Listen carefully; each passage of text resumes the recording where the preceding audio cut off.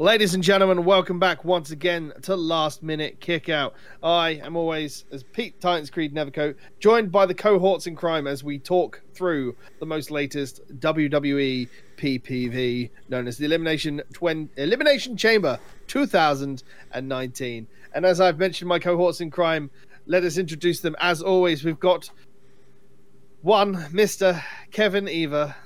Hello. How are you, sir? Poorer. Yes. Than I was this morning. A lot poorer than I was this morning. Unfortunately, just like aging day by day, I find our money rapidly decreases. Yes. Much faster than we age. And as always, I am joined by John Turbo Finley. How are you doing, sir? I'm doing all right. Brilliant stuff. Yes, so as I've mentioned, we are here to talk about the Elimination Chamber 2019. It recently happened this weekend on the road to WrestleMania. We are getting there. General thoughts of the pay-per-view? For a lot of the pay-per-view, it was a pay-per-view. And then it actually became rather exciting near the end. I would have to agree with that. On the road to WrestleMania, this pay-per-view is strictly in the middle of the road to WrestleMania. It's Pretty one much of so. two stops. Yeah. It's like this is the little chefs that we will be stopping by. It very much felt like a pay-per-view at times and an episode of Raw at others. Yeah, it definitely felt like that at times, especially some segments that were going on in this thing that we'll obviously address. We will talk about those as we get to it. We're going to skip over the pre-match show for the most part, since I'm the only one that's watched it, but I will say, go and watch it. It is amazing. Honestly, if Buddy Murphy and Akira Tozawa are putting on that sort of match, they really should be on the main card. The quality of that match was too good. I was gonna say, with 205 Live in general, just needs to be scrapped and try to get them. If they were wanting to extend SmackDown to another hour and whatnot, have them take up an hour on that. You know, I mean, it takes place after SmackDown anyway, so yeah. So well, I mean, people saying, why don't you sort of record it at the same time as NXT and make NXT an extra hour or something? And yeah. I mean, this is the same reason. Why don't we have why don't we just scrap Total Divas and actually have a women's hour of wrestling every week as well? You know, since the women's tag championships are going to be on both. Could it be actually like Women's Hour on BBC Radio 4? Could we just have a lot of like discussion? Just no wrestling, just like two people around the microphone just discussing things in general. It's very good. I do suggest you watch it. It really deserves to be on the main show, and it's really disheartening that it's not at the moment, I think is the best way to put it. But otherwise than that, let us move on to the main card, which is the Women's Tag Team Elimination Chamber match for the inaugural WWE Women's Tag Team Championship. Yeah. So this was good. We had the Boss and Hug connection of Bayley and Sasha with Carmella and Naomi. I forget their team name, unfortunately. The Team TMZ. TMZ. The Fabulous Glow, yeah. Or TMZ, yeah, even better. Mandy Rose and Sonya Deville were another name I can't recall. Well, they were part of Absolution, but no, they actually have a proper by Absolution anymore. No, they have a tag team name that they're using. There's Nia Jax and Tamina, who are the Samoan powerhouses, apparently. The Iconics, and obviously the Riot Squad. So, all in all, this was a fantastic match. I do want to say that with Beth Phoenix on commentary, she did make a couple of strong points about how it wasn't the first WWE Women's Tag Team Championship. She did mention, like, the old... Bomb Angels. Yeah, exactly. Way back in the day. Which I'm sure went down spectacularly well in Gorilla. Yeah, Vince is like... Don't mention it! Don't mention the past. Ooh. We're all about new, you know who got exciting. those titles scrapped? A woman that we almost, celebrated with a bloody battle royal at WrestleMania at one point. Wonder who that? Yeah. But yeah, there was some really good spots. I'm not going to go through them all, as I'm sure John and Kev will do that better. the best takeaways I had on this one is that nearly every team had a big moment in the actual match itself, and I think everybody showed their really good strengths, and it just shows that, you know, with the women's tag team championships, there's something else that they can do, and you know, that actually puts a point to women's tag team wrestling in the actual thing, other than just fighting for the sake of fighting. But I'll let you boys talk about it. Really, who wants to have a chat first? Yeah, well, I'll have a quick chat about it. Well, first off, before we actually got into this match proper, we did have that opening promo to the thing where now the Elimination Chamber is now sentient and is now encouraging pain and misery to all those that enter it. Yeah, that's because the people who leave it then have to watch Raw the following night. It's been haunted by the spirit of a certain gentleman who used to go on about how many miles of chain and anything else. But it's probably the voice of the guy who used to do the opening video packages in the early 2000s. I hope so. WWE pay-per-views. Yeah, but no, to the match itself, definitely Sasha and Bayley. I mean, there was. They all had their great things. I mean, Iconics were playing as what they were, like chicken shit heels and whatnot, during that moment. And of course, they had their moment in time when, Tamina and Nia Jax came out to dominate everyone else. Iconics went back into their pod and tried to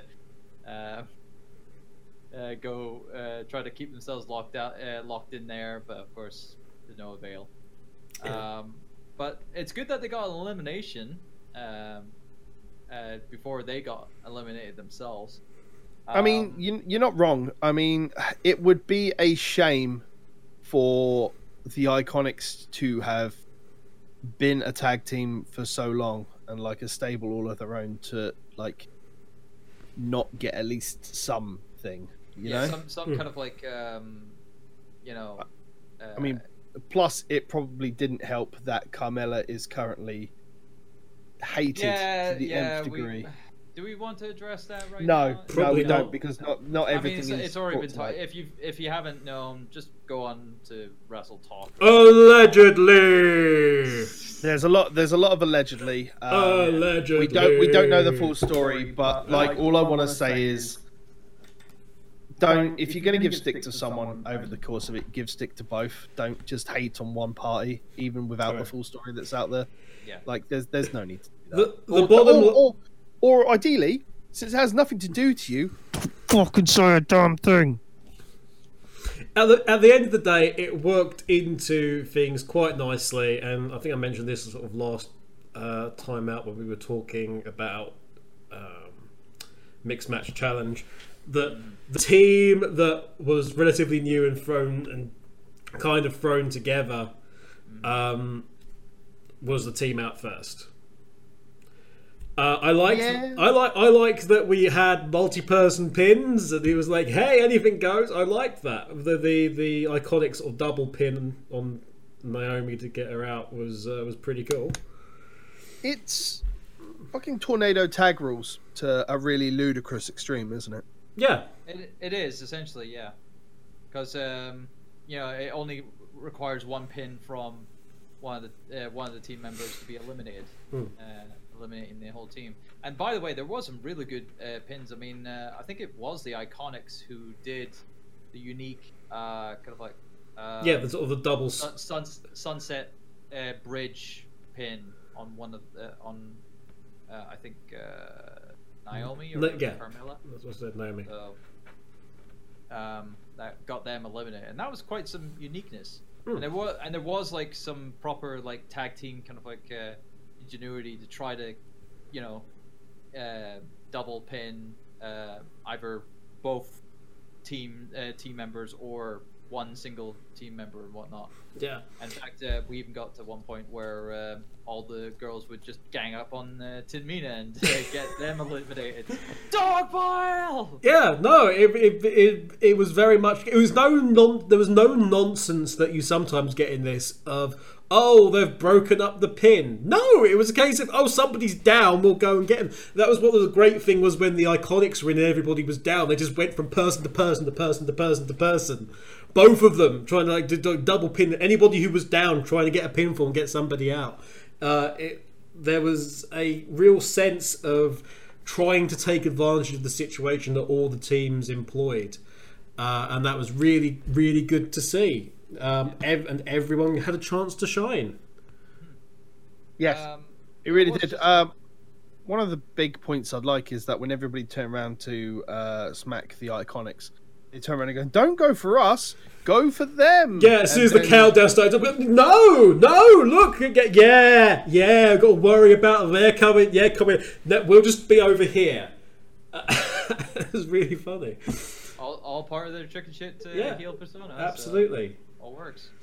But no, I mean, besides a couple of whiffs here and there, like Nia Jax putting herself through the pod, and I hate how the pods are just so terribly designed, because obviously you got the pillar, like how she was gonna try to run over Bayley in that spot where she would eventually go into the pod. She had to angle it so that she had to slightly kind of like move closer to the ropes to get into the front panel, the front door, like the front of the pod. He's already adjust the run a bit. Yeah, so it's like it was a bit awkward that. Some of the I think there was a really good top rope, kind of like suplex spot and whatnot. And Bayley and Sasha, they were on good top form with some of their double team stuff, like the kicks into the Bayley to Bayley. Yeah, the backstabber into the Bay to Bayley, which got a really close near fall. Yeah, it was broken up. We had a callback to the last Elimination Chamber where obviously they were both going up top, and obviously last time that was when Bayley got kicked in the face, and this time Sasha was helping. Yeah, this time Sasha was helping her up, and there was like a little bit of a moment while they were up there, which was good. Yeah. They teased a lot of like really extreme moments, like they teased a suplex off the very top, and everyone was going, "Oh my god, no!" It was not gonna happen. No.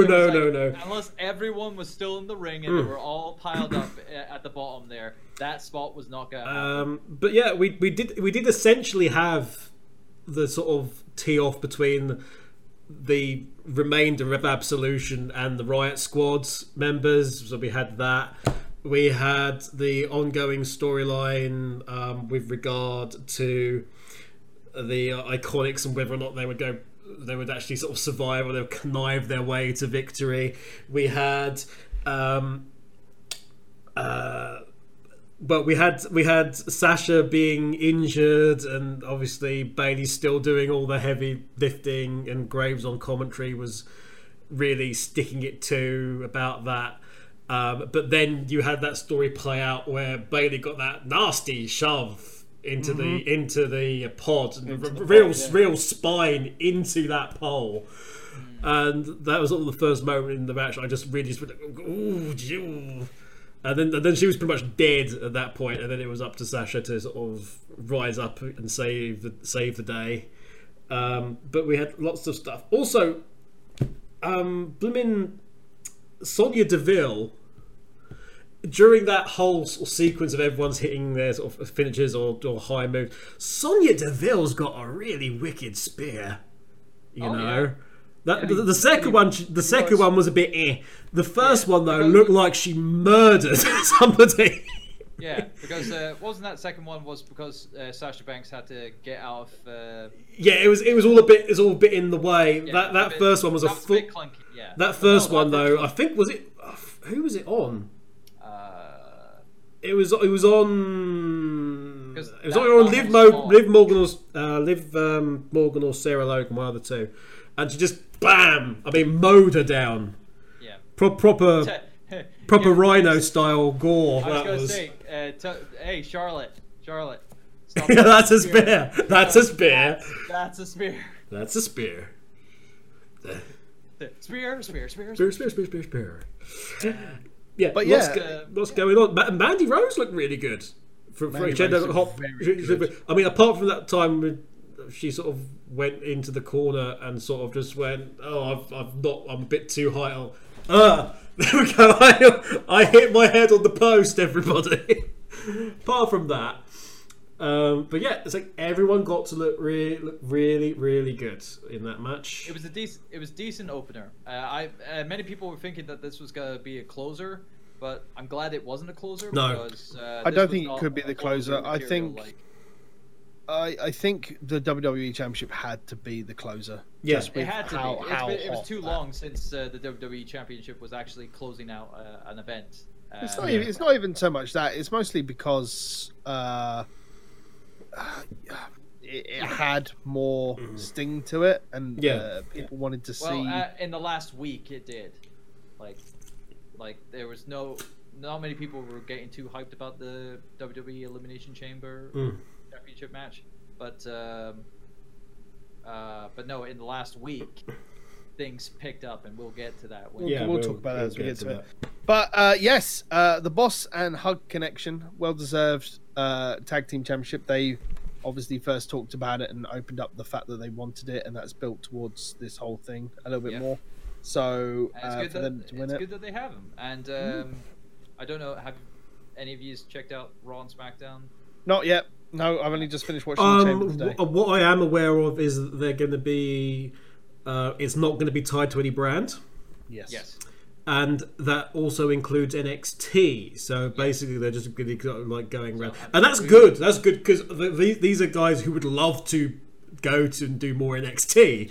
Yeah, because they came from NXT. They're obviously the Horsemen and stuff. There's plenty of people on NXT that I would love to have see compete for the tag titles, and especially the one team of Kairi Sane and Io Shirai. Those they're two, calling themselves the Sky Pirates. Fantastic! Because it's a great reference.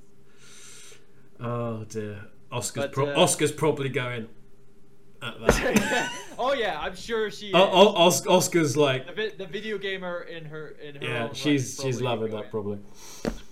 But yeah, it was a very very good match. Very strong opener. Yeah, very strong opener. They what was good was because it was at the beginning. They were able to have like the proper moment. They weren't getting rushed out of it. They made a big massive deal out of it. They got to say stuff to the audience and even though the promo was a bit, it was obviously heat at the moment. They were emotional and whatnot. Yeah, emotions and exhaustion. But really, in all honesty, something like that really didn't need to have a promo at the end of that. I think it's the sort of thing they've been doing with every sort of new belt. Come and talk about it thing. But yeah, I think we can all say it was a very good opener, very good match. Yep. Everybody had a chance to shine in that one. Yep, absolutely. Really happy with that. From one tag team match to a more normal tag team match, we have the Usos versus the greatest tag team in the world of McMiz. But never mind that. We had a more important story. It's the sequel everybody wanted, everybody. There's going to be another Baby Miz. Yay! Oh, that's nice. I really hope this is not for storyline purposes. They came out again, and Miz brought out Maurice. And I like the fact that Miz took time to really congratulate Bayley and Sasha as well. Yeah, that was nice. I think that was partly in due to the fact that after the Cruiserweight Championship match, Mark Henry was doing a promo on the stage, and he literally told everybody to give it up for the Cruiserweight guys. So with Miz being the first one out after the Elimination Chamber, I don't think he wanted to turn around and not be the guy that said congratulations to New Women's Tag Team Championship. Well, we've got face Miz at the minute, obviously, but that was nice. And we got Maurice out. We got Maurice's awesome theme for about 3 seconds, which was nice. to go over that we're having another baby. And yeah, that was nice. I don't think it's needed, but they like to think themselves as the reality show stars. So yeah, I guess it's keeping everybody clued up in your life and doing it on a bigger stage like that compared to social media is yeah, probably something. It was interesting. But yeah, this is another match I really enjoyed. I almost want to say to the same level of Usos versus New Day. There was a lot of good tag team wrestling in this. It wasn't as good as New Day Usos, but it was a really enjoyable match to watch. Yeah, I mean, you had the Usos in control of this match, definitely. And you know, Miz and Jane obviously working decently, and obviously working on the whole thing of like, look, we're a cohesive unit and all this jazz. But then obviously things falling apart when Shane gets taken out, and then Miz is, you know, duped and whatnot. Yeah, I didn't like the finish. Yeah, the finish was dumb. I really disliked the finish because it completely devalues the skull crushing finale as a finisher. Because it was just like he took it and he was like, yeah, and then he's perfectly fine, has all his strength. It's like, yeah, but it's not the first time it's been kicked out of though. Yeah, no, but I mean, for it to be essentially no sold with the you know, into the crucifix pin. That's the bit I have issue. If it was like the secondary move or a secondary move into that, and then he gets caught. But it leads more to the shock that Miz had at the end of the pin. If you look at the look on Miz's face, he was truly shocked. Like it really shows off the what? How can someone like turn around and pin me after this? It gives him accountability to the shock that Miz has, and explains, you know, why, you know, he thought he had the match won after that. You know, it completely leads to it. It didn't sit right with me. I think they could have done something a bit better while still protecting the finisher of Miz. I mean, in terms of telling the story, it works well, but not in terms of how it was done. I mean, in terms of could this lead to a crisis of confidence for Miz purely because obviously his top move's been whatever, you know, has been so kicked out of or, you know, countered, and he hit his best shot and then lost immediately afterwards. You know, that could be something. But speaking of Miz's top spot, that springboard axe handle. Hey, we got to do something new. No, I like it. I like the fact he did it. I like the fact that he had that like of, I did it. Yeah, I did it. That was quite nice. Any kind of wrestler who gets surprised by their own ability to hit a move is legitimately funny. And it did sort of play into the whole, you know, Miz wants to impress Shane. Mm-hmm. And you know, because Shane's this ultimate daredevil. It kind of plays into a little bit to the Daniel Bryan storyline as well. You know, about how Miz plays it safe and Miz does whatever, and Miz by associating himself with Shane could be seen as trying to sort of shed that image a little bit. I'll tell you something else in this match that really happened that I really enjoyed the reference to. Miz was doing the it kicks in the corner. One of the commentators said, "There's Miz doing the it kicks," and then Corey Graves turned around and goes, "Remember when I called it the it kicks and you laughed at me?" And they turned around and went, "Yeah, that was a fun time." Yeah.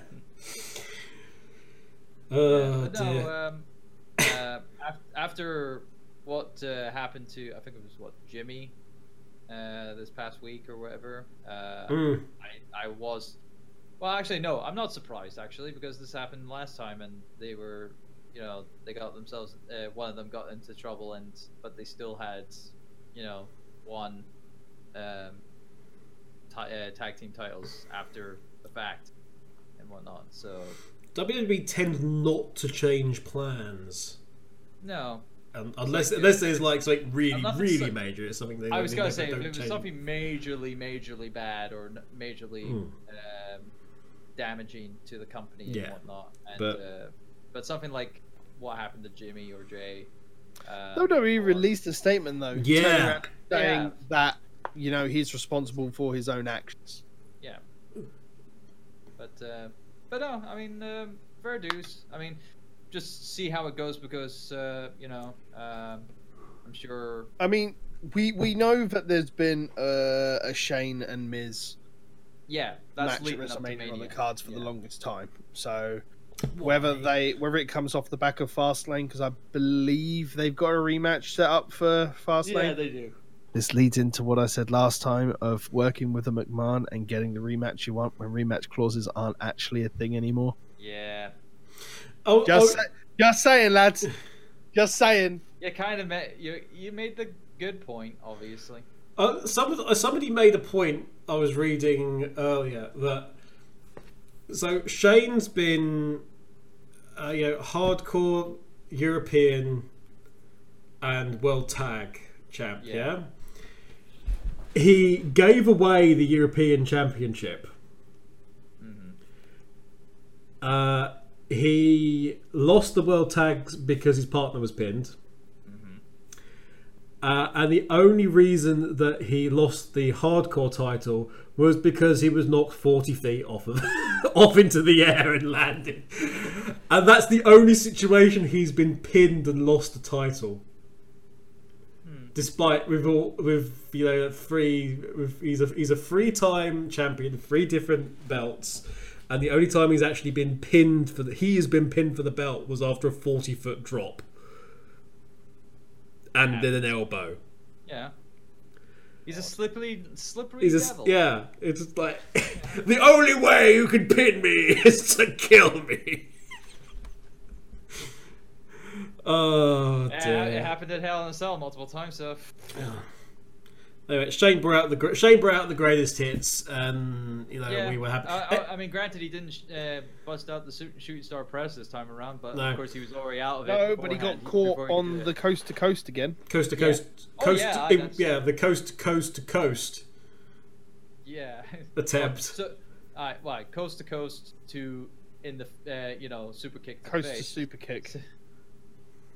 Oh, it was a beautiful super kick. Much like their one against their match against the Bar, it was a case of this was better than it had any right to be. Yeah, I don't know about that. I thought it was fun. I was expecting it to be a decent match. Look, I know the Usos and the Miz aren't at Shane McMahon's level because, as we know, he is the best wrestler in the world. But in spite of that, Miz is best in the world. Thank you, best in the world. He is on Shane's level. Look, when they do a lay call and they cut the trophy in half zigzag wise and they sort of put it together, then and only then. Then and only then. I mean, crikey, he isn't even. Miz is playing the team player, and Shane isn't. Miz with his Miz and Mac shirt, and Shane with his Shane O'Mac shirt. That's a good point, actually. Yeah. It's like a subtle thing, but it's we'll see. We'll see where this goes. I really hope something good happens and Miz gets a decent thing for Mania, but it's not. I want to say Miz for a World Championship run, but Miz. Yeah, remember a few months back when we were really excited about the direction everything was going to go for the Miz because of all his hard work and he's put his character over. Change. Yeah, well, we had a McMahon inserted into something, and funnily enough, when you have a McMahon inserted into anything in wrestling, it tends to turn into piles of shite. But then I also want to say that the thing I've been crusading since we started this podcasting series is finally happening, and we'll talk about that as we come to it. But yes, the Usos walk away as your new SmackDown World Tag Team Champions, 6-time champions, I believe. 6, yeah. Yes, they walk out of 6-time champions and they walk into contract negotiations because they're close to becoming free agents. Yes. So again, we had WWE belts. So championships. Sorry, I can't say belts. And speaking of championship changes, we'll step into Finn Balor versus Bobby Lashley and Lio Rush in a handicap match for a WWE Intercontinental Championship. And I'm sure this makes Mrs. Finley's baby boy very happy that his boy Finn Balor. Yeah, yes, it's good that he has a title again, though I wish it was the Universal title personally, but he's already eclipsed that reign by the time we're recording this, so it's in terms of length. He's doing wonders. He's doing wonders. He already has. But regardless, the match itself, how it's the same thing that happened when we had the Handicap Raw Tag Team Championship match when the Authors of Pain and Seth Rollins and their manager had it, and Seth Rollins and I can't remember who else. And he won the tag, and they won it. It's the same sort of thing. Like, you walked into it and you knew that Lio Rush was going to be the fall guy. Yeah, the one that you were talking about was Office of Pain and Drake Maverick versus Bobby Roode and Chad Gable, because that's how Chad Gable and Bobby Roode got the title belts. Was yes, thank you, Drake. Chad Gable. But, Seth Rollins. Yeah, it was the same case. It was the same format, and So the minute you saw the format for that, you were like, "Yeah, Finn's gonna win this. Finn's gonna win," which I'm gonna be happy for. But I'm just not gonna be happy for the fact that it's just gonna be the by the numbers. This is a handicap match. He's the fall guy. Done. And Lio Rush can be in the level of like a really good athlete and whatnot, because we've seen he has had that kind of like work ethic in 205 before, where he can be high flying and all that, and very impressive. But of course, he's in this storyline. He has to be weaker for some reason. Well, he has to be. He has to be the smallest guy in the yard. Yeah. Also, he's allegedly got heat again. Well, why am I not surprised? Because he's an arrogant prick.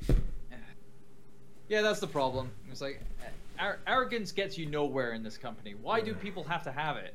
Honestly, ridiculous. Yes. But it was over. The thing about this match, it was over before I even realised it was over. Yeah, I know. Like it didn't feel like it was 10 minutes long. It really, literally felt like you started watching it and it was done. Yeah, because it was just Bobby Lashley working on Balor for the majority of the match, and then when Lio Rush made a mistake and Balor was able to work it out, he just boom, fly over the ropes, coup de grace, and boom, new IC title reign. So, but hey. I mean, the best thing that we can hope for this is that Finn does something to elevate the status of that belt, because it's in the. He has the potential of doing that. If you give him, move him away from the Lashley kind of like storyline, get Lashley out of the picture and whatnot, have Balor have someone really good to work with. I'm trying to think of someone who he can work with. The Miz. That's what we normally. That's what we normally do. If we haven't got Jericho around to rescue a mid-tier belt, we stick it on Miz. That's what we do. Well, I was gonna say, because of what recently happened in Raw and SmackDown and whatnot, we might have someone new come up and be a good opening. What you mean? AEW happened, and they've got lots of injuries on the way to WrestleMania, so they pulled the NXT fucking pull-up button. All right, hold on. Let me now redo this then. I think a returning Kevin Owens might be a good challenge for him. No, put Kevin Owens in the main event picture. It's where he belongs. The problem with Raw is its main event picture is lacking. They don't want to put Braun there because they don't want Braun to lose to fucking Lesnar again. Until Lesnar's out of the picture, Strowman's not going to be in the main event. Fucking it, and which means that they have to have Strowman feud with someone. So they put every other single big guy. We'll get to this. And I am so pissed at that match. We will get to this. Mm-hmm. Yeah. It's. But no, anyway. But I think we need to do a whole episode on the TV shows at some point anyway, and our feelings towards how they're going. Ah! Yeah, I said an episode, Kev. You can do that for 10 minutes. Just loop it. Yeah, exactly. Note to me in editing. Just loop that for 10 minutes. Make it a GIF on Twitter. There you go. Done. Well, there's your screenshot for. Finn. Yeah, so Finn wins the Intercontinental title. Over before you know it. And speaking of over before you know it, I hesitate to call it. We go into the piss break match. What was this? Next two matches. It was an advert. These next two matches were literally. This is where it turns into an episode of Raw. Mm-hmm. Like, Ruby Riott fucking deserves to be in that women's championship picture. She does not deserve to be squashed in 1 minute and 40. And I don't know why that was the case, because in previous Ronda Rousey matches we've had where we totally gave her praise, she was doing good work with whoever she was wrestling against and whatnot, and yet this moment in time they have to just devalue Ruby Riott. I mean, I get it solely on the benefit that it's there for the promo that came after it. Yeah. It was purely that it was essentially we sacrificed Ruby Riott on the altar of an angle.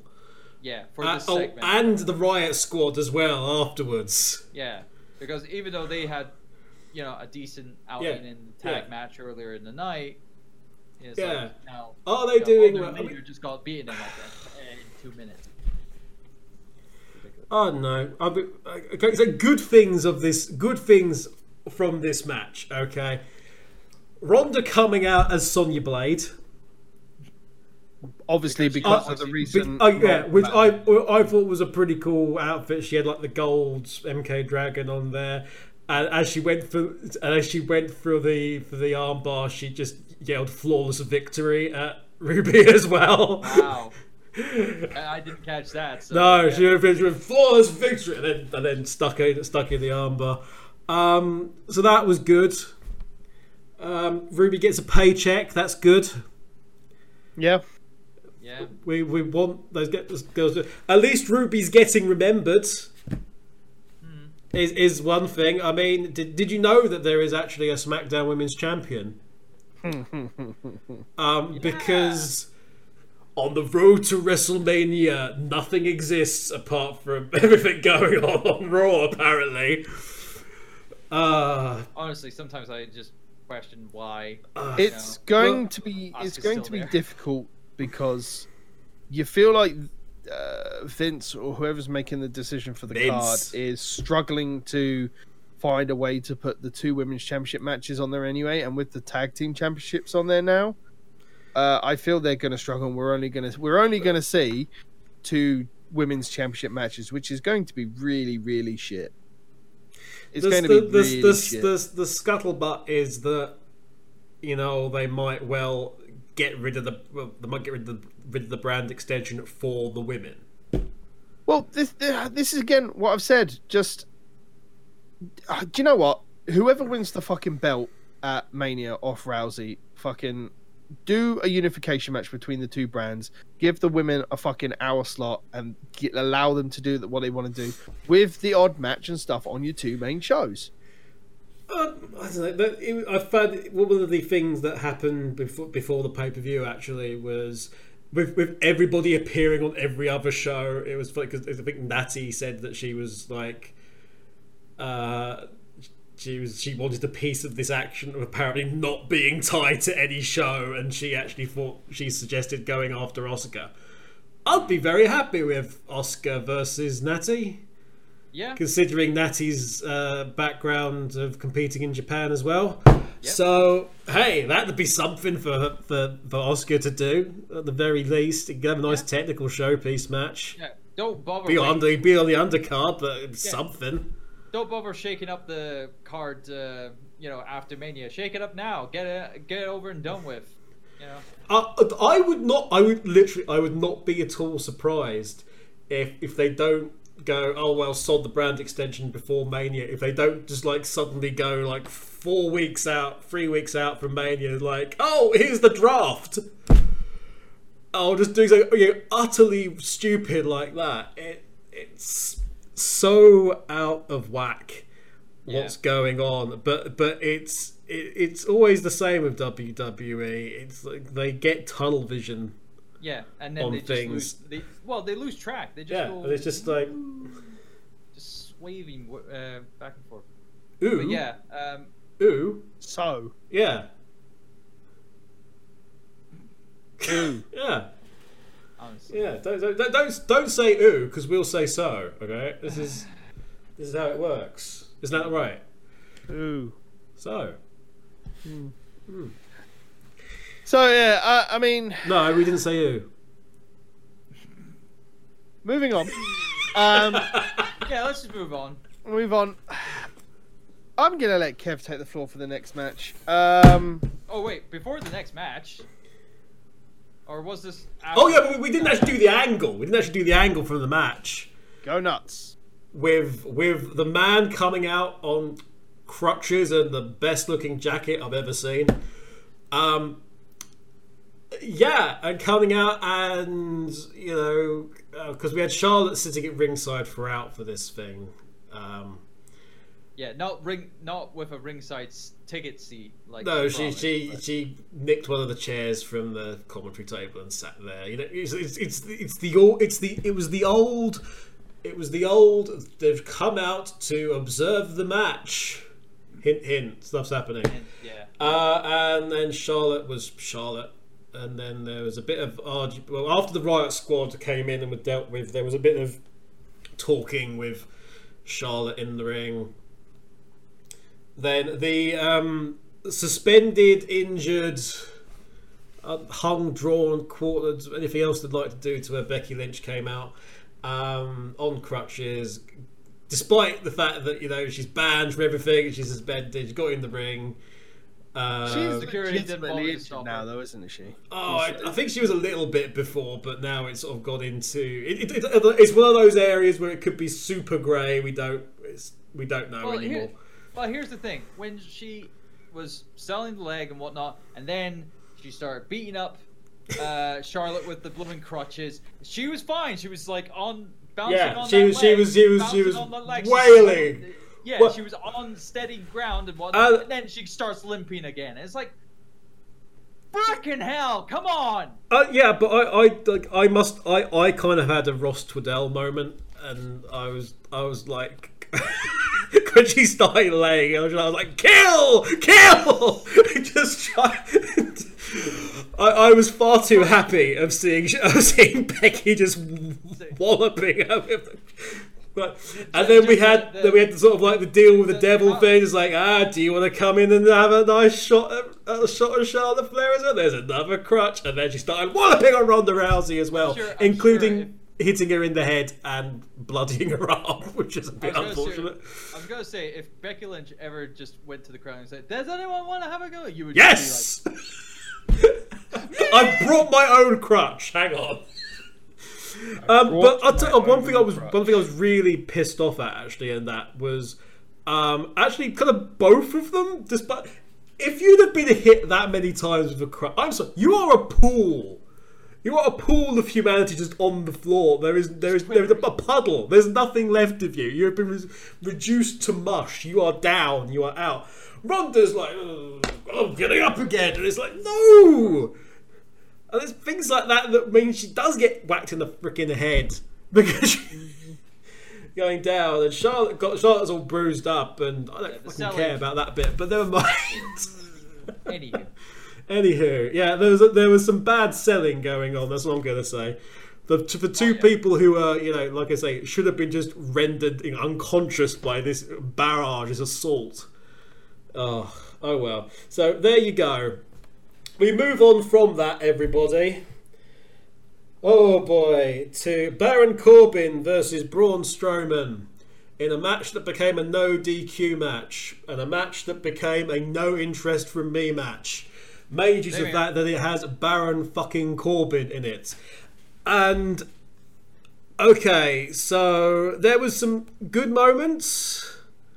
There were a couple of good moments. There was a bit of was it Braun swatted away the chair.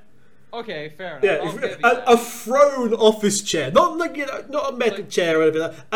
One of the big commentators' office chairs, and Braun just sort of goes and knocks it out of the way. He basically did a perfect guard on that. Yeah, so it's like, yeah. It was, and then everyone sort of just went, oh, well, that's unfortunate. But then for some reason, why the fuckity fuck have we dragged? Everybody that's been dragged into this, just going to this massive black hole of just, it's like talent who we've got no idea. Just chuck them all more into this Baron Corbin shit. The big problem is that this is the fucking team that was just happening at the point where the McMahons were setting up the new era, and we're not going to give you the shit you don't want anymore. So we're going to wait 2 months for it to die down and give you the shit you didn't want anymore. Why are you doing this to Drew? I know. What more do you want him to do for you? I don't understand why we've... I mean, even Lashley. What the fuck has Lashley done to deserve this? I hope his contract was just for a year, because I want him out of there. Poor boy. Well, both of them. I hope the do you know what the problem is after WrestleMania? Well, please tell us. The problem is Lesnar. They've got themselves into this fucking massive black hole where they haven't got the heavyweight title there, and there's nothing for these guys to fight over except to fucking essentially storyline-wise bicker amongst each other to see who's the fucking biggest dick in the ass. We sort of set up for either of these guys. It's a natural setup for Lashley because it's the match that everyone's been talking about for bloody 12 years. Because Lashley was the quote-unquote replacement for Brock Lesnar in terms of what they were going to do with the character. And it's been followed him around ever since. We've got Drew, who was also set up to be a potential candidate to face Brock Lesnar, and we've not done it. And Drew's been clearly shown to have the actual, strength and tenacity and what have you to actually potentially stand toe to toe with Lesnar, and we've not gone there. Gonna say this: the night after WrestleMania, when Rollins is champion again after winning the championship at WrestleMania again, if he's not injured, the night after WrestleMania when he has that belt, he's gonna be, I'm the bloody champion. We're gonna, and he's gonna Claymore. He's gonna do it. He's gonna do it in the name of Reigns, and he's gonna be like, I'm a fighting Claymore, champion. Please. Blah blah blah. Strowman will appear. Fucking Lashley will appear. Lesnar will obviously appear and go rematch. But now all of the big lads, all of them that are fighting amongst each other, the minute Rollins has that belt, they'll all come out. Yeah. If you actually gave a stare down between Lashley and Lesnar, I guarantee you the crowd will fucking go molten. Yeah, probably. But we've got Baron Corbin and his stupid fucking wrestling in a shirt and vest. I don't know why he's still wrestling. Why is he still doing that? I don't understand. It's the whole point was he was the general manager, commissioner, whatever the fuck he was. He's not that anymore. Constable Corbin. He's not Constable Corbin anymore. He's not been Constable Corbin for about 3 fucking years. Do you know what he is now, though? He is definitely not Constable Corbin. He is Constable Corbin. Yes, absolutely. The only thing there are 3 things I enjoy about Baron Corbin.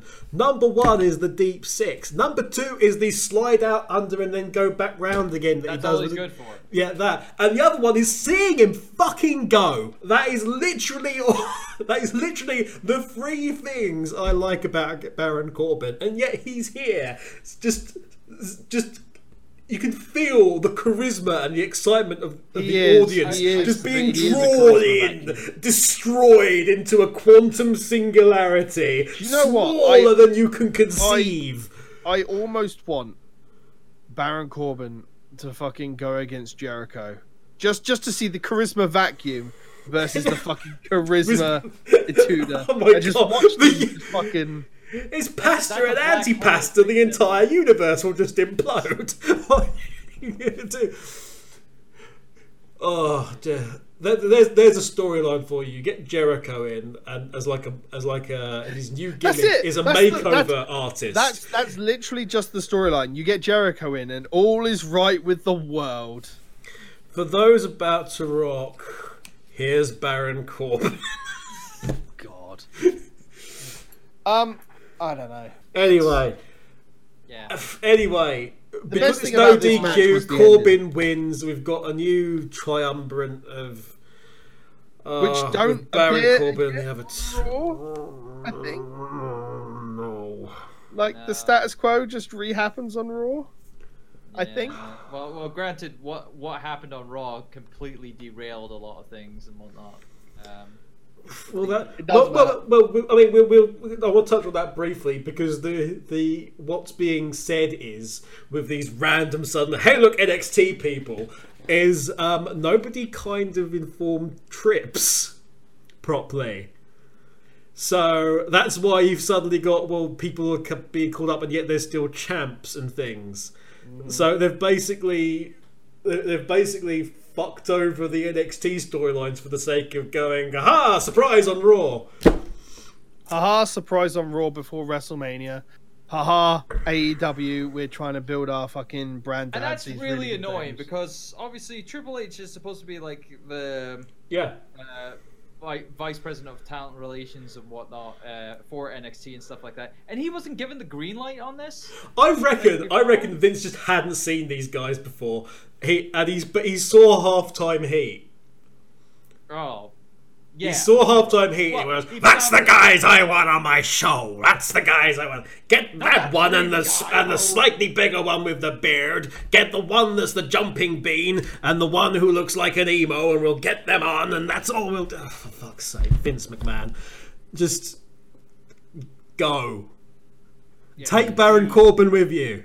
If you could, stick him in a suit. Stick him in your suitcase. Hollow him out. Let Baron Corbin go and do football for the XFL. Hollow him out. Stick your contents of your desk inside Baron Corbin. Zip him up. Take him with you. Stick him on top of a roof rack of your car, and then drive. But I'm really worked up about this fucking match. Can we move on to happier things? Yes. The best match of the night. Yes, the best match of the night. Oh my god, was this needed? Yeah, this was definitely. I mean, that's probably. Great we've dessert. had the palate cleanser. Now Now we're on dessert. Yeah. Oh my god. Right. Yeah. Please do. This is a cheesecake from heaven. Go on, John. Take it away. Oh, after you, Taylor. Yeah. What do I need to say about this match? Bloody hell! I mean, you had Brian and who else was starting in the match? Joe. Joe. Yeah, it was Joe because it was the whole thing about Brian. It was the heel versus heel, but Brian was trying to get away from Joe, and Joe was all like, "You're not going to escape." Yeah, it's like. Great psychology with him, and of course this is like, oh my god, this is like Ring of Honor coming happen. Then Jesus Christ, some of the spots that was going on later on, like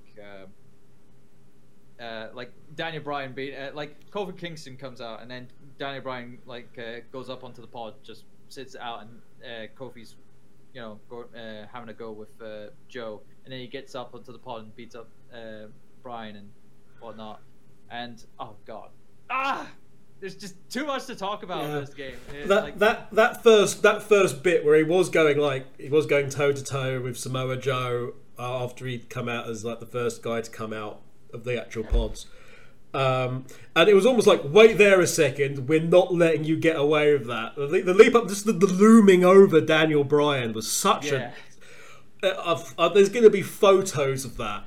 Oh, yeah. That people are like years time, the wrestling historians are going to be like, it's going to be like an iconic photo, I think, of just him just looming over, like what the hell are you doing, as Brian's there with his cross-legged pose, just trying to take a time out, and it just set the stall wonderfully for the Attitude coming in with Kofi off of his massive run in the gauntlet match that we had.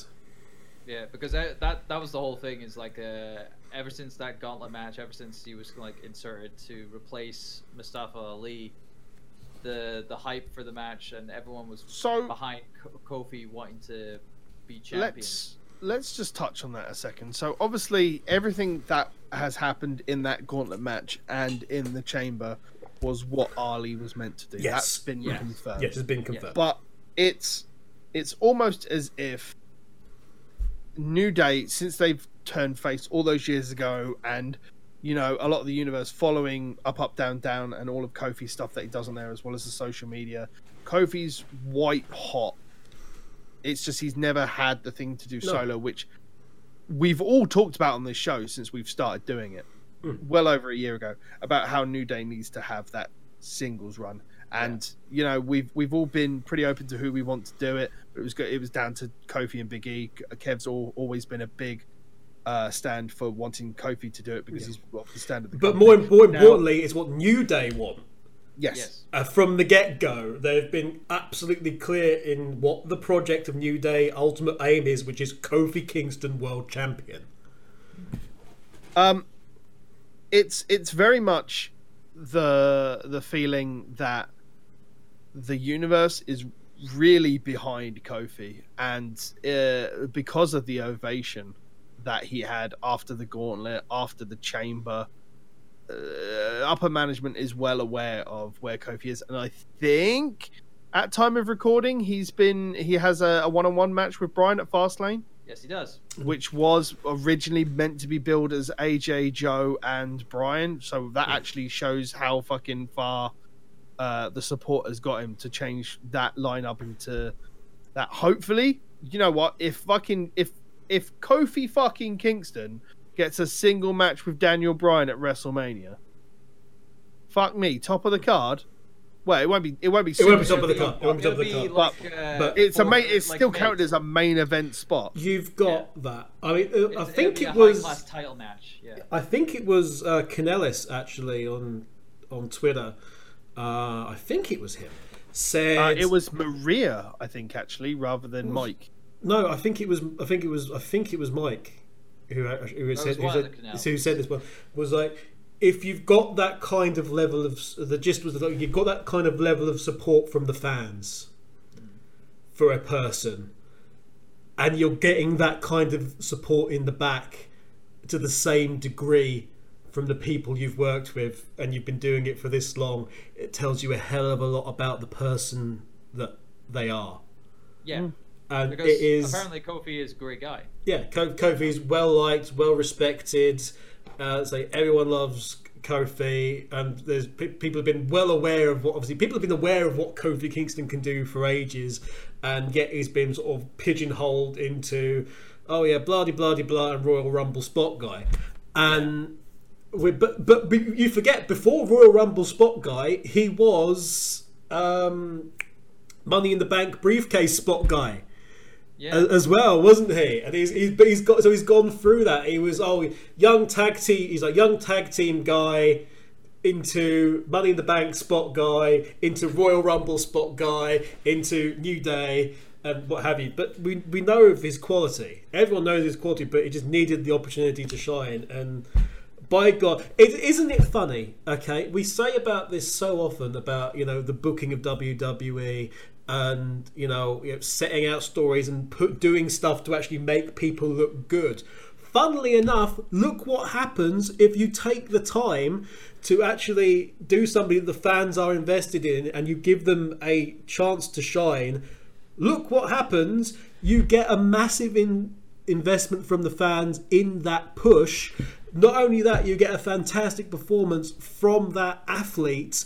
And you have the potential, if you actually went through with stuff, of having a brand new star, someone who's been with you from the go, who knows everything and the people are familiar with and has a history. You have a storyline now of 10 years in the company who's trying to go forward. We don't get that much anymore.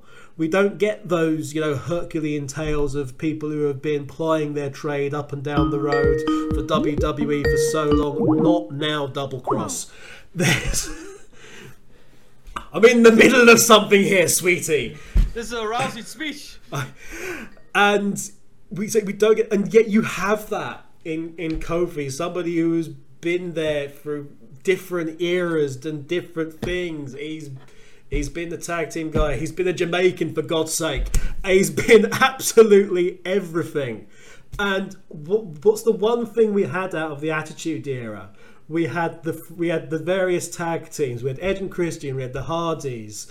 We had the Dudleys. And from that blossomed into major singles wrestlers. We had world champions in Edge, Christian, Jeff Hardy. Matt Hardy obviously won the ECW championship and went on to other things as well. You can still do that, and that's also the big thing with tag team wrestling, and how tag team wrestling can be a massive benefit to wrestling as a whole, to WWE. And that's one of the things that's been lacking for so damn long, because Vince doesn't see any value in tag team wrestling. Hello, look at your history. Hello, look at your present. A lot of it is that you're not wrong. Part of the, we just need to hope that they don't go along the line of, well, Kofi's fucking white hot, let's turn him heel and break him from New Day. Fuck no. No. Thankfully, the guys at New Day know better heel, than and that. he's like the most hated heel at the moment. So, because that's how Vince thinks. He's like, can't have a stable that high. Yeah, you. Don't do it. Keep them together. They're fucking, look, you only have to watch the end of the fucking Chamber where they were in arms with each other, sitting in front of the Chamber and the camera panned, so they were under the WrestleMania site. I mean, you're giving such great stuff. Even the Gauntlet match, going back to the Gauntlet match when AJ tapped Kofi out, they were out, but it was just to check on their mate, and just going through all of that and supportive. And even AJ was like, before obviously Orton's music came out, and Orton ruined fucking everything by being Orton. But you had that moment of, it's the camaraderie there. It's the proper team. It's the proper tag team. It's not WWE booking of the jealousy angle or the immediate breakup because necessity. It's the brothers. Mm-hmm. Yeah. But going back to the match itself. Yeah, go back to the match itself. Sorry. Off for that tangent. Overall it was really great. Eliminations was a bit, bad because Joe was first eliminated, which was a bit sad. I would have liked to have seen Jeff. Yeah. Jeff was in there for one move. Yeah, he had his spots though.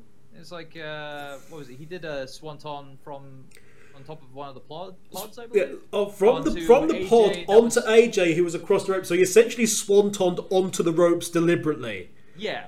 Which is just mad. But then again, it's Jeff. So it's Jeff. Yeah, he needed to do that crazy spot, and he got eliminated for it afterwards. So fair enough.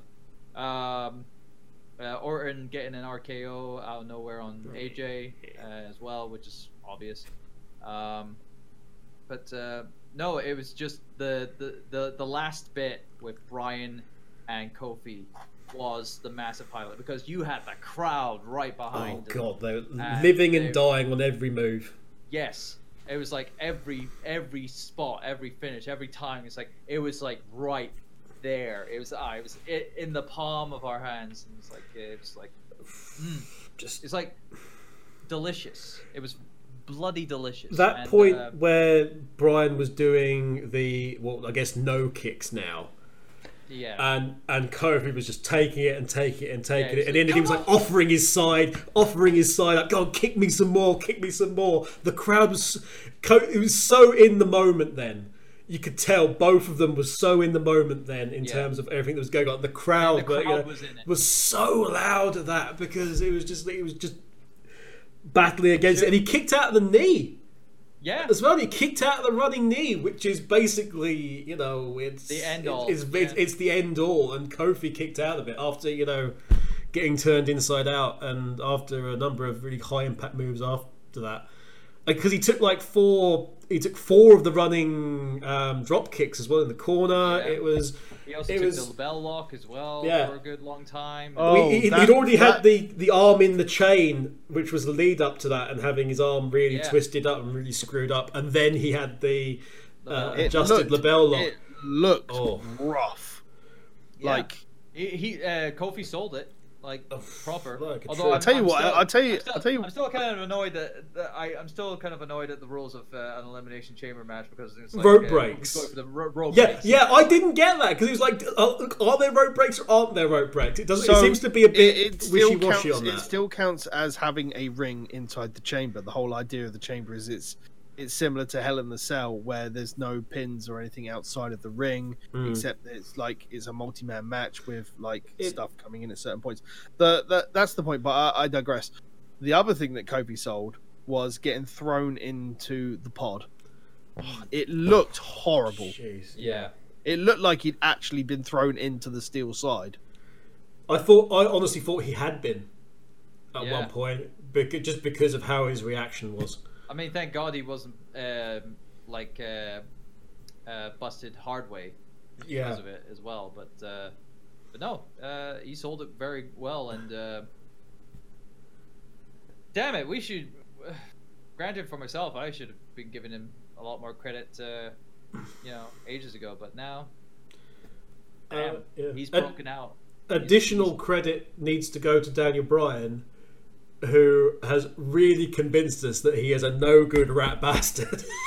Oh yeah, he was despicable in that.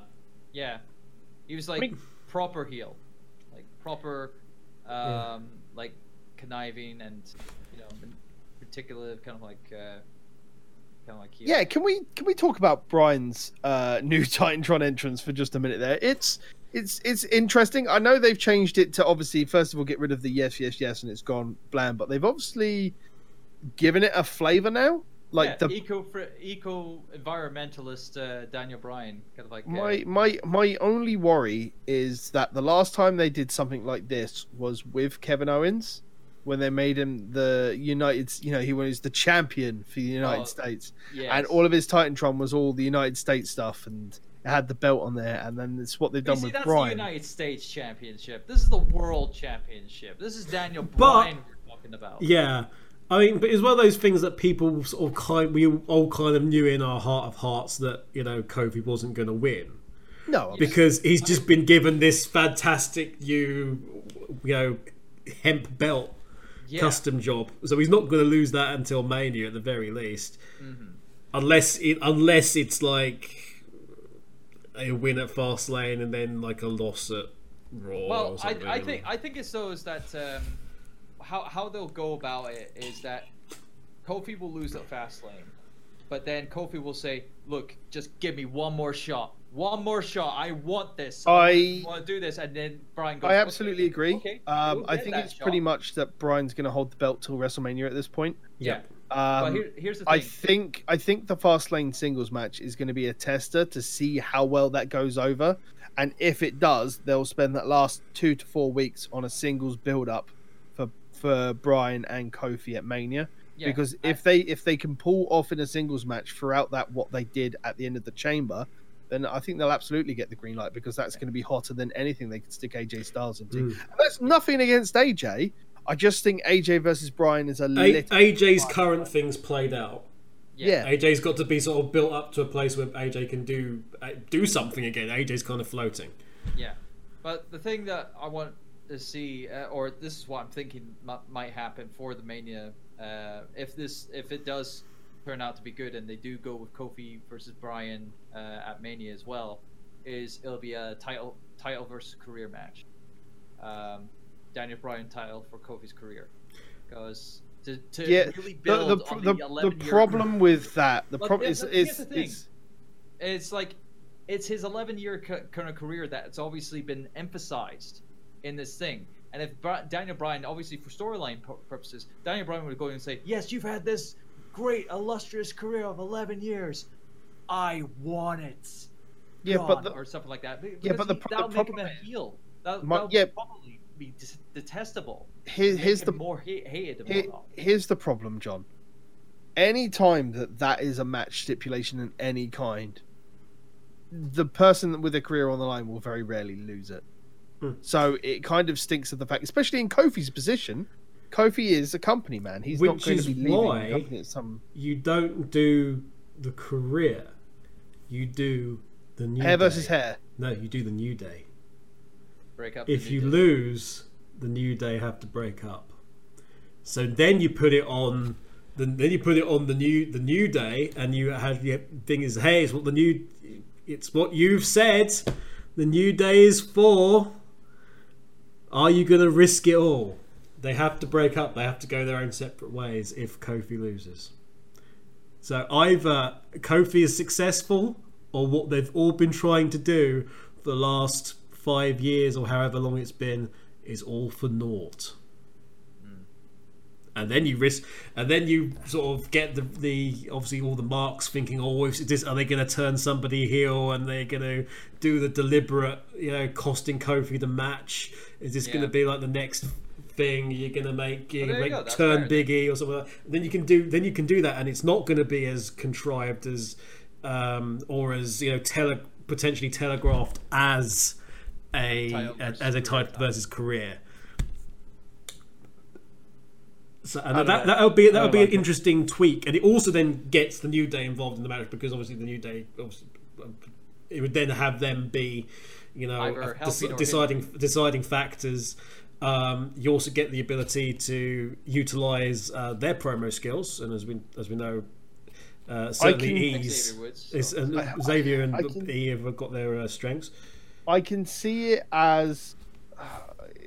I can see it as a way that it raises the stakes at Mania. My feeling is that Kofi gets the belt through New Day at ringside to obviously combat Rowan, and if Harper comes back at Fastlane, because Harper coming back is obviously on the card somewhere. He might be the reason Kofi doesn't win Fastlane, so that's why you have New Day at ringside to offset them. But then Kofi wins the belt, he gets the big win, that's fine.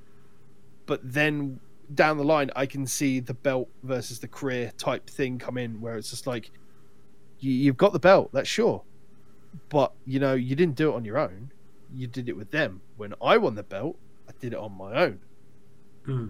You can't win without the New Day, and that's where they do that.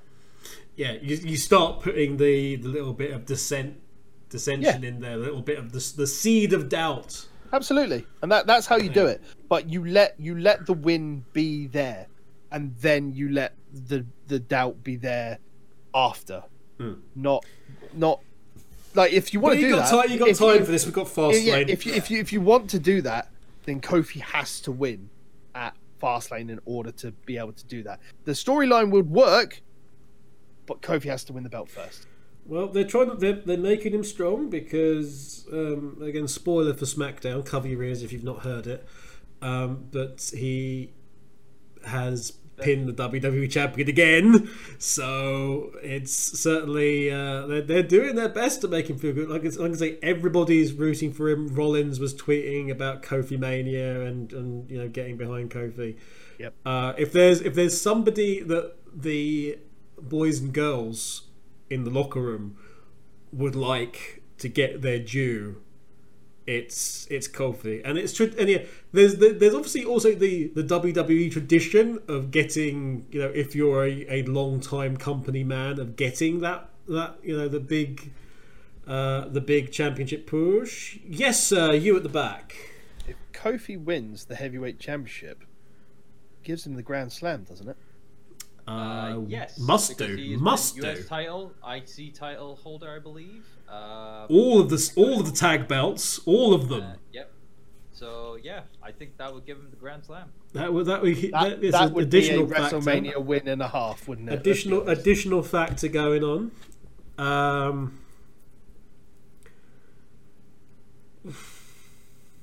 I think it's interesting to see where it leads. We've all been rooting for the New Day to be making the step forward in the singles reign as well.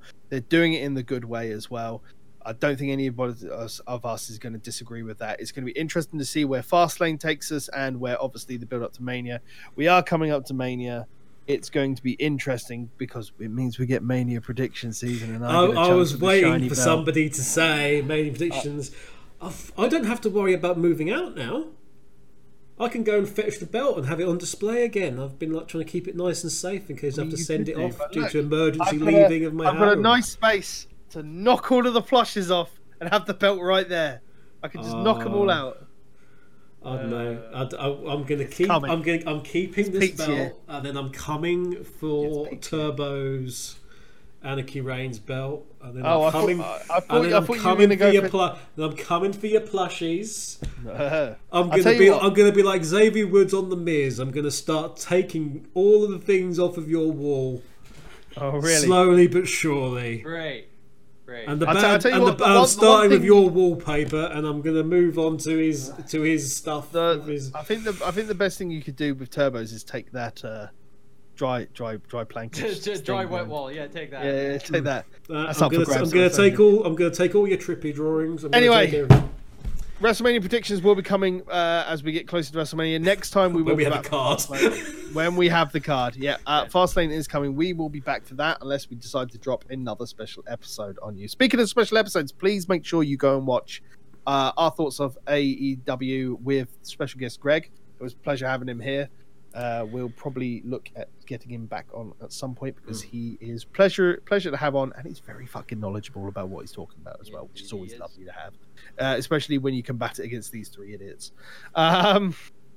And that leads us into the scores. So, I mean, John, give it your best score. Elimination Chamber 20,000. 20,019.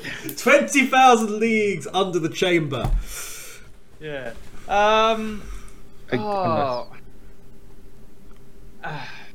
With the kind of like Mirandering of some of the kind of like middle parts and stuff like that, another thing that we totally forgot about was the unnecessary bloody Lacey Evans thing coming down. Is that gonna change the score that you're gonna give it? No, it's just gonna make it worse. 12 out of 10. Is that going to change the score you're going to give it? No, it's going to make it worse. John, that kind of changes the score you're going to give it. It's late when we're recording. Is it going to change the score for the positive reasons? It's like, no, it's not. It was a waste of time. Yeah. I'm going to say overall, it's going to be a 7. I know I'm very inconsistent with my numbers and whatnot, but I feel as though this one is I think a 7 because I did like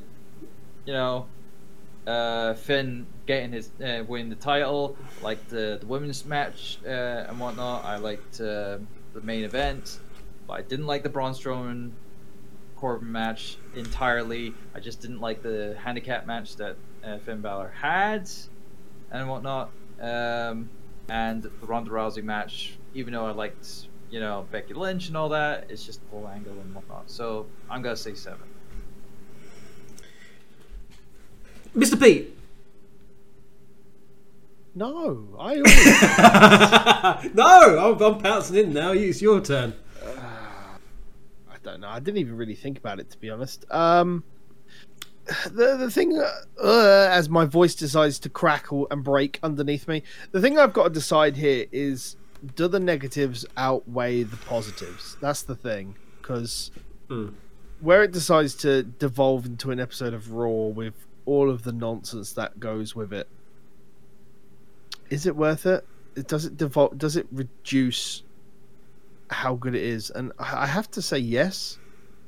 it does reduce it, unfortunately. Like, more Baron Corbin and fucking Braun into the fucking triumvirate of fucking doom, because we haven't got anything to do with our big guys because the fucking heavyweight belt doesn't exist. If the Universal Championship was there, we probably would have had a third elimination chamber. Probably, maybe they would have just changed the women's tag championships, and they would have had like a knockout King of the Ring style league. Who knows? Like, and had the actual finality at the chamber match. But it's like, I don't know. Would a Universal Championship match in the Elimination Chamber be worth watching? I'd have to say yes, because especially with the talent that's there on Raw. So yeah, that pointless match again, because we're sick of fucking Baron Corbin. Lacey Evans, as pointed out, completely fucking pointless.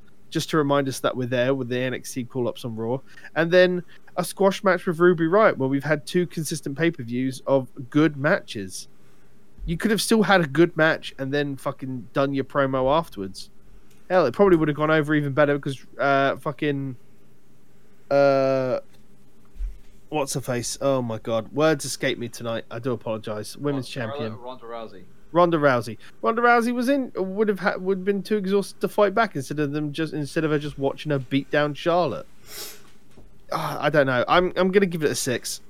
I really am, just because I think it just brings down too much. It was good, it was steady, and everything else, and then it just nosedived so hard.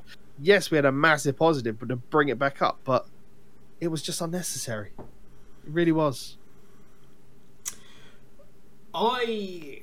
As I've sort of explained this before when I think of the scores, but I tend to look at each match individually, and I will award that a score, and it'll either be 0, 1, or 2. 1 is hey, it was an okay match. 0 is, oh my god, what is this filth? Get it off my screen. And 2 is, yes, that was a really, really good match. It was fantastic. On the basis of that, it works out to a 6. However, I'm gonna give it because it was still kind of a sort of middle of the road pay-per-view, as we said. I'm going to give it a 6.5 purely for 2 reasons. It gets an extra point, but purely because we actually had an organic, well, not organic, but a proper build-up to the Kofi moment, and it was actually handled in exactly the way that it needed to be done.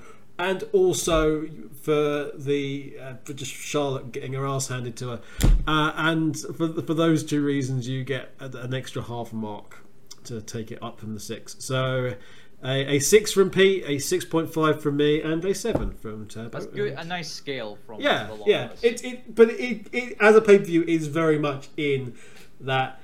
It wasn't awful, but at the same, because there was highlights, but at the same time, it wasn't a good card from front to back. If it wasn't for the bookends, it could have been quite the stinker, actually. Yeah, I think that's fine, and I think, I don't know, average of about 6.5 overall seems about right for that. I think I think a lot of people, from what I've noticed, have scored a lot higher just based on the last match on its own. Like the 2 elimination chamber matches were very good. Yeah, I think people who have been rating this like a 8 or an 8.5 or higher is like they're not. You're fooling yourselves. It's like, this is not. I don't think they're fooling themselves. They've got their own criteria that they base it on and everything else, and that's fair. We're our own team. This is the decision we've come up with on our own merit, and they've done theirs on their own merit as well. Again, I think it falls down on the whole point of the fact that you've just got a pay-per-view named after a match type. Therefore, we know it's coming. Yeah. Going back to pay-per-views where we can I'm sure we talked about this on the Hell in the Cell pay-per-view cast as well. Having a feud that builds up to the point where there's no escape, there's nothing we can do. So the next point is a Hell in a Cell match. Yeah, that it deserves. And it's one of the reasons why the Mania Hell in a Cells in recent years have done, so well in a way, because it's not something that has felt as shoehorned in as the pay-per-view ones. Unless you're Shane McMahon, of course. That's just all speculative. Let's just moving on. Yeah, no, it's but that's that. Let's move on to the socials and end this and have a nice evening. Thank you very much for watching and or listening, depending if you've been on the YouTubes. Mr. Kevin, go through the socials, please, on your behalf. You can, first of all, follow us as a whole on Twitter for Last Minute Kickout. If you go to @FacesInPeril, you see what we did there? It's pretty clever.